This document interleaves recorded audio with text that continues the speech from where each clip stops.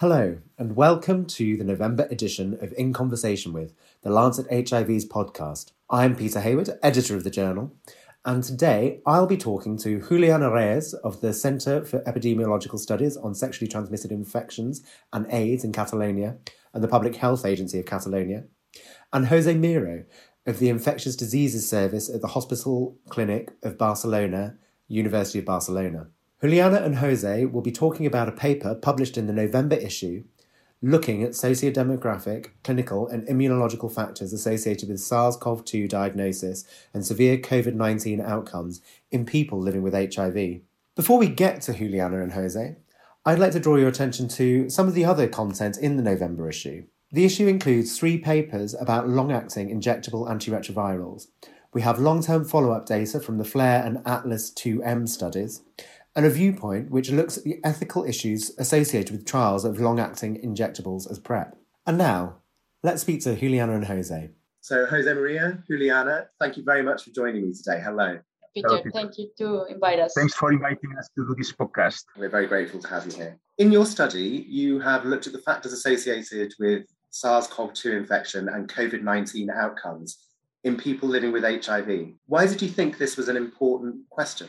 Yeah, when they were trying to define this study, we did PubMed research and factors affecting outcomes of SARS-CoV-2 infection in people living with HIV were unclear.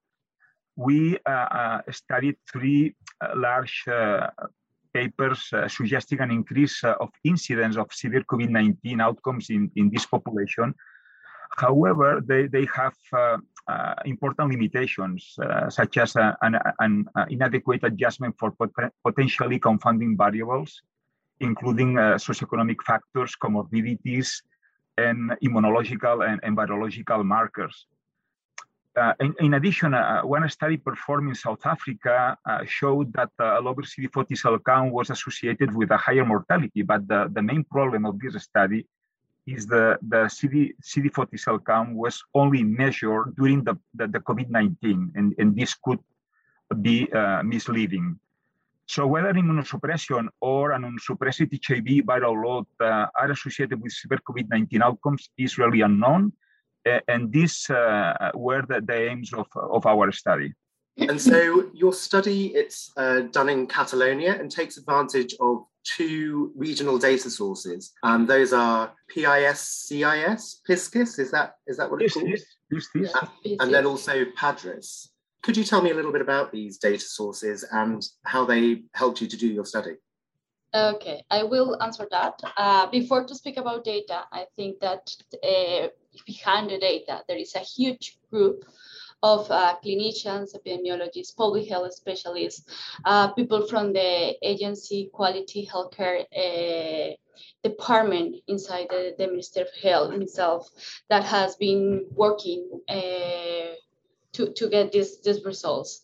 PISCIS cohort is a collaborative study that has been collecting data from 1999 among 16 HIV units in Catalonia and 2 HIV units in Balearic Island.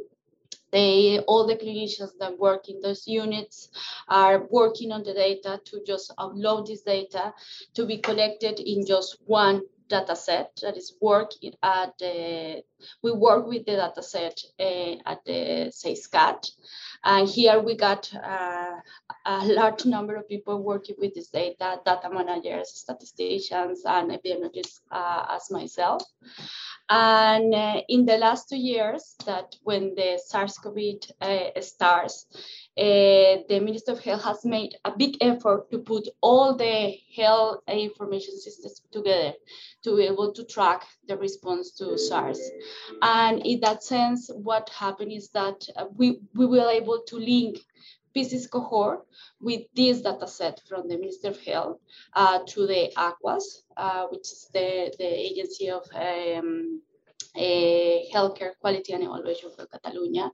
And we were able to track how many people has been diagnosed, tests, the outcomes of disease related with SARS and COVID-19 infection and disease. And we were able to put together everything to answer the questions that were published in the HIV Lancet. So the bottom line here is that we are a huge group of many people working together to put together a huge database that is able to be used to answer questions that are important to answer now. Yeah, this is obviously one of the most important questions of the time, really, isn't it? It's an incredible that sort of such a huge group is able to come together. And it's important for you to know, and Catalan and Juliana can better explain than me, that the PISTIS cohort, that is the Catalonian and Balearic Islands cohort of people living with HIV, has more than 30,000 people in active follow-up. So it is a huge cohort, and having the link of the PISTIS cohort with the PARIS cohort, that this is this public data analysis for health research and innovation program of Catalonia. It's give us an increase of quality of our data. So I think this is very important. Yeah. It was a big aim also of this study. Yeah, we are proud to say that our cohort is a population base, because we are covering 85% of the people that is diagnosed with HIV and is on care in Catalonia.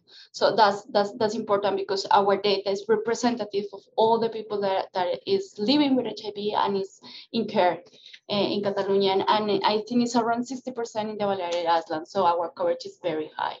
It's an incredible resource then. And this will be important not only for the COVID-19 pandemic HIV, also for the HIV itself, so to know the comorbidities, communications, etc. So will increase. All the HIV data sets have a lot of information regarding the HIV by itself, but maybe are lacking information regarding smoking status, alcohol use, communications, comorbidities, etc. So having integrate all this information, I think it's very important for us. It is important, but it's a lot of work. And for this reason, Juliana is here. Yeah, I mean, it's fantastic. It's really interesting, and maybe we'll look forward to seeing more studies that come from this. Maybe in the journal. So getting back to the present study about SARS-CoV-2, COVID-19, and HIV, what would you say were the key findings of your study? Juliana can answer also this question, but to the best of our knowledge, we were able to identify the huge cohort of people living with HIV and COVID infection in Europe. So we identified more than 700 cases with COVID-19. 14% of these patients were admitted to the hospital, so were more than 100 admissions, and 13 patients died. This is 2%.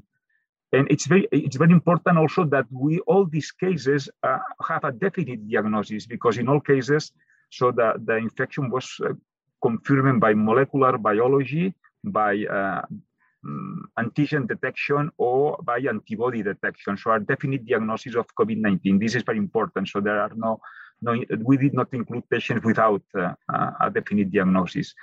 And we were able to identify risk factors for acquiring the SARS-CoV-2 infection, and also prognostic factors. And regarding the risk factors for acquiring SARS-CoV-2 infection were the migrant population had an increased risk, also men who have sex with men, and people living with HIV with several comorbidities. These were three independent risk factors for acquiring SARS-CoV-2 infection. And regarding the prognostic factors, I think it's also very important, because these prognostic factors can identify a subset of patients with a worse outcome, and also potential candidates for prevention, for vaccination. And we identified several prognostic factors. One was the age, so older people and people in our study above 75 years old was an independent prognostic factor of severe outcome. Also, the non-Spanish origin, the presence of comorbidities, and importantly, the presence of a detectable plasma HIV RNA viral load. So this was an independent prognostic factor or bad outcome. And among these patients with detectable plasma, those that were immunosuppressed, between brackets, late presenters, less than 350 CD4 T cells had a worse outcome than those above these 350 CD4 T cells. So we believe that these findings are very important in order to take care of those patients who had these prognostic factors, and also in order to prioritize the vaccination programs against COVID-19. Mm-hmm. I just want to add a small thing, which is important from our study, is that we were able to describe the continuum of care of HIV population related with SARS. So we calculated the rate of diagnostic among all the people living with HIV in Catalonia, then the rate of testing and worse outcomes that were related with hospitalization or with death. So it's like we try to describe the continuum of care of this population that were exposed to SARS-CoV. And this is important because it haven't been done by anyone else before, which, as Dr. Miro said, controlling with all the cofactors that were not controlling in other studies. And I want to highlight one of the things that Dr. Miro said is migrants. We found that migrants are a priority group among HIV population, not just for diagnosis, but also for testing.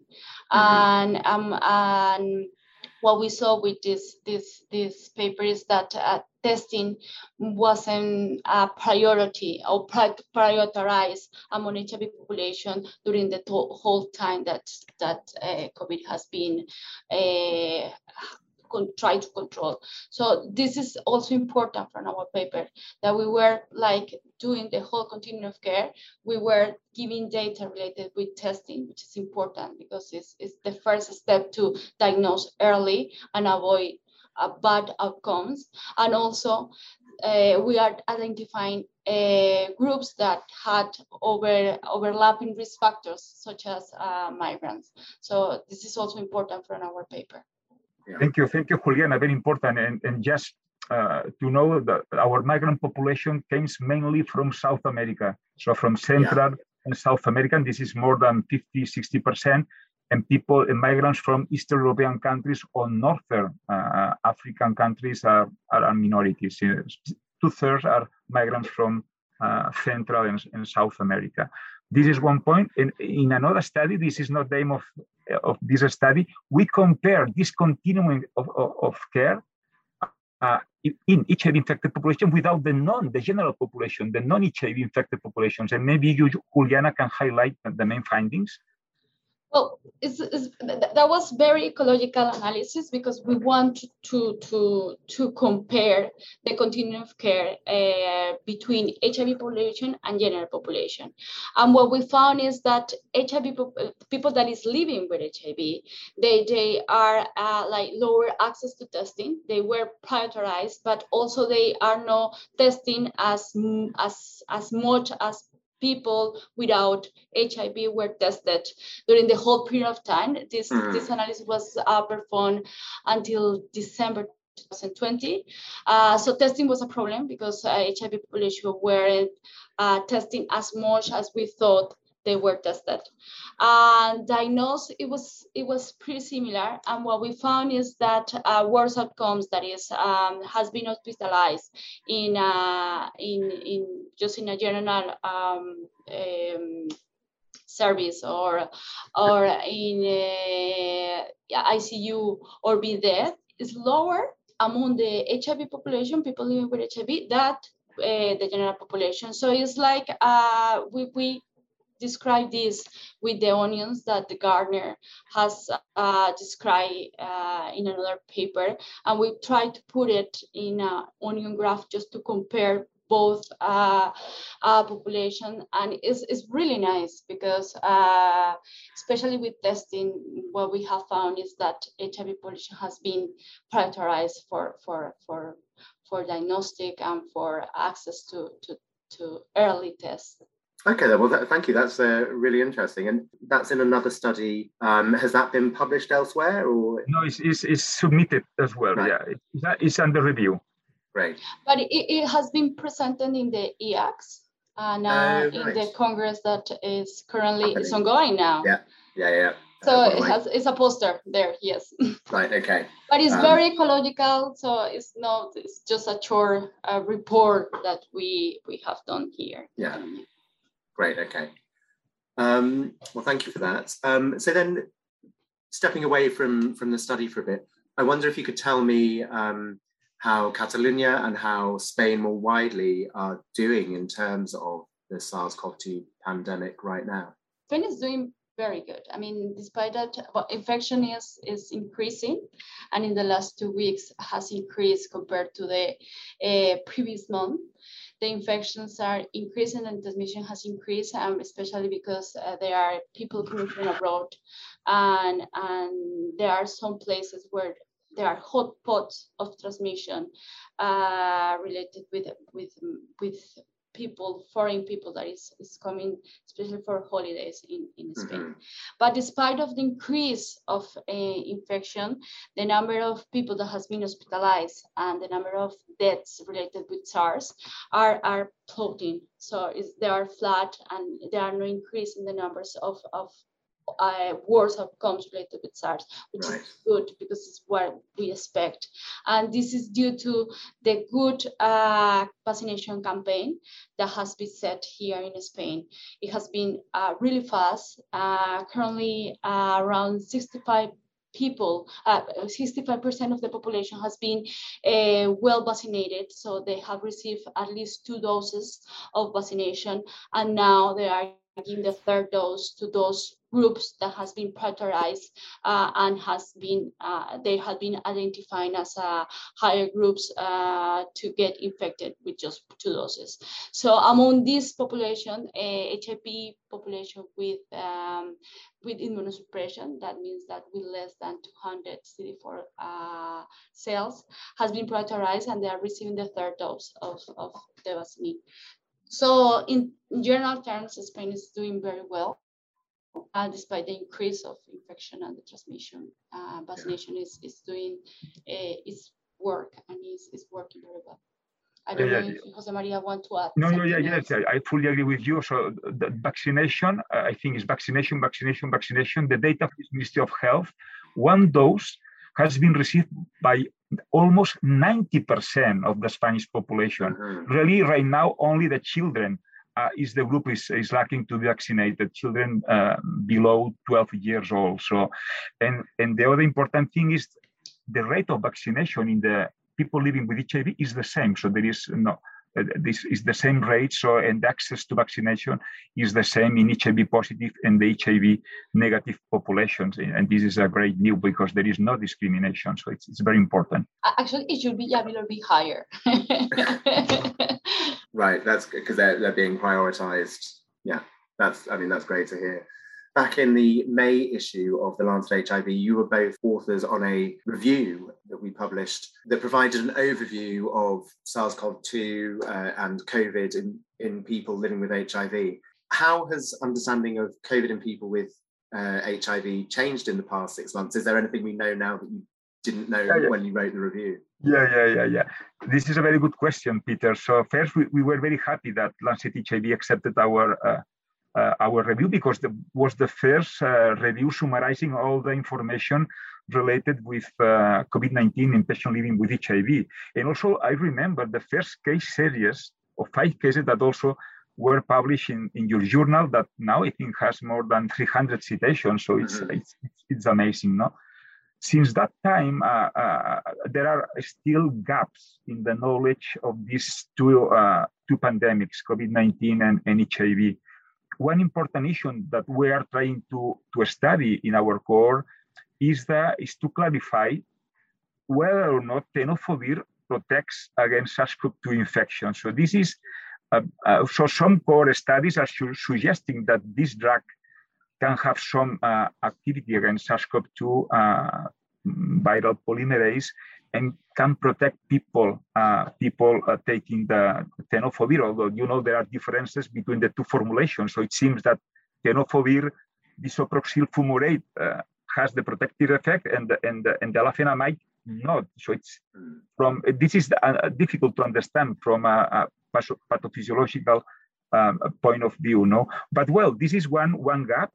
Also, I think it's very important to know the efficacy of the different types of vaccines, so the mRNA vaccines, or also the adenovirus vector vaccines in the HIV-infected population. So there is lack of information. The main studies published, the proportion of HIV-infected patients were very low, 1% only. So there is a need to have more data of the efficacy and safety of vaccination in the HIV population. Also, the duration of the humoral immunity in this population, in order to know when the third or potentially further additional vaccine doses must be given in this population. Also, if the CD4 T cell count in the virological suppressed patients has an important effect in the efficacy of vaccines, maybe those who have less than 350 or 200 cells, the rate of antibodies is lower than in patients with more than 200 or 350 cells, as it has been seen in other diseases, in the hepatitis virus vaccines or in the pneumococcal vaccines, etc. Also, I think it's very important to increase the vaccination in sub-Saharan African countries. So because most of the people living with HIV, 80%, are concentrated in sub-Saharan, in Africa. And in Africa also there is another pandemic. So this is the Mycobacterium tuberculosis pandemic, no? And COVID-19 are affecting the care of HIV and also of the tuberculosis program. So I think it's very important that the patients with HIV in Africa should be vaccinated as soon as possible, not only for protecting them, and this is a priority for everybody. So, and Lancet HIV can do an important effort with statement positions regarding the COVID-19 vaccination in Africa for the general population and for the people living with HIV, for two reasons. One, to protect individuals, and two, in order to avoid the potential mutations in SARS-CoV-2 that can affect the efficacy of the vaccine. So I think these are the three main gaps that we have currently, and probably we will overcome within the next few months. Well, I just want to add one thing, and that is a big question: is how people living with HIV is gonna be after the disruption of care that has been due to HIV. Because José María was speaking about people living in Africa, but our health system are not equal, are different. Here in Spain, the access to universal healthcare is for everybody, even those that are in a irregular administrative situation. So, but still there was a big disruption of care, and now we are trying to measure how big and how this reduction is going to impact in the care of HIV among this population. So this is one big question that we need to answer, and the other one is and this is a priority, is to answer what are the barriers to get the vaccine.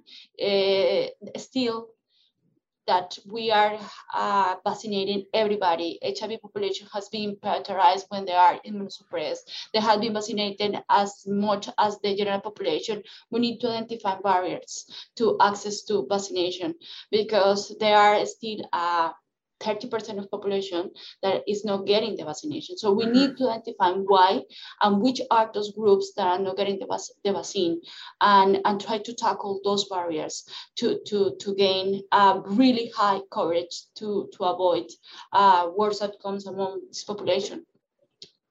So yeah. I think plus what José María has said, these are the two other ones that I will add. This is very important, Juliana, thank you. And also, for the people that these people who are listening to us, it's very important to understand that the mutations in the virus in the HIV field is at the individual level. Can mutate if the people is not taking appropriately the antiretroviral drugs.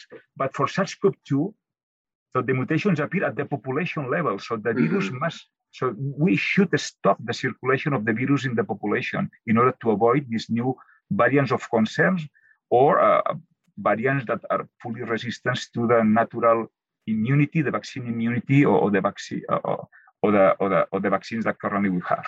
Yeah, absolutely. And I mean, I'll just say our editorial, which is coming out in the November issue, does also make the case of the sort of the need to prioritize getting vaccines to as many people around the world as soon as possible for this reason, to stop development and spread of new variants that could threaten the response. So, well done, Peter. Well, we do what we can, but no. Well, thank you so much for this really interesting piece of research and for sharing your thoughts on this research and the interaction of SARS-CoV-2 and HIV in the podcast. It's been really interesting to speak to you. Thank you, Peter, for inviting us again. Thank you very much. We are very happy. Yes. Thank you. And if you're interested in this topic, there is another paper in the November issue looking at SARS-CoV-2 outcomes in people with HIV and without HIV in the USA. As we alluded to in the conversation, we've actually published quite a lot on COVID-19 and HIV in the past 18 months, including a review from Juliana, José and colleagues that was published in the May 2021 issue of the journal. We hope that you'll take a look at that, and I hope that you enjoyed today's podcast. If you did, please make sure that you are subscribed on whichever platform you use to listen to your podcasts, and make sure you join us again next month when we will continue the conversation.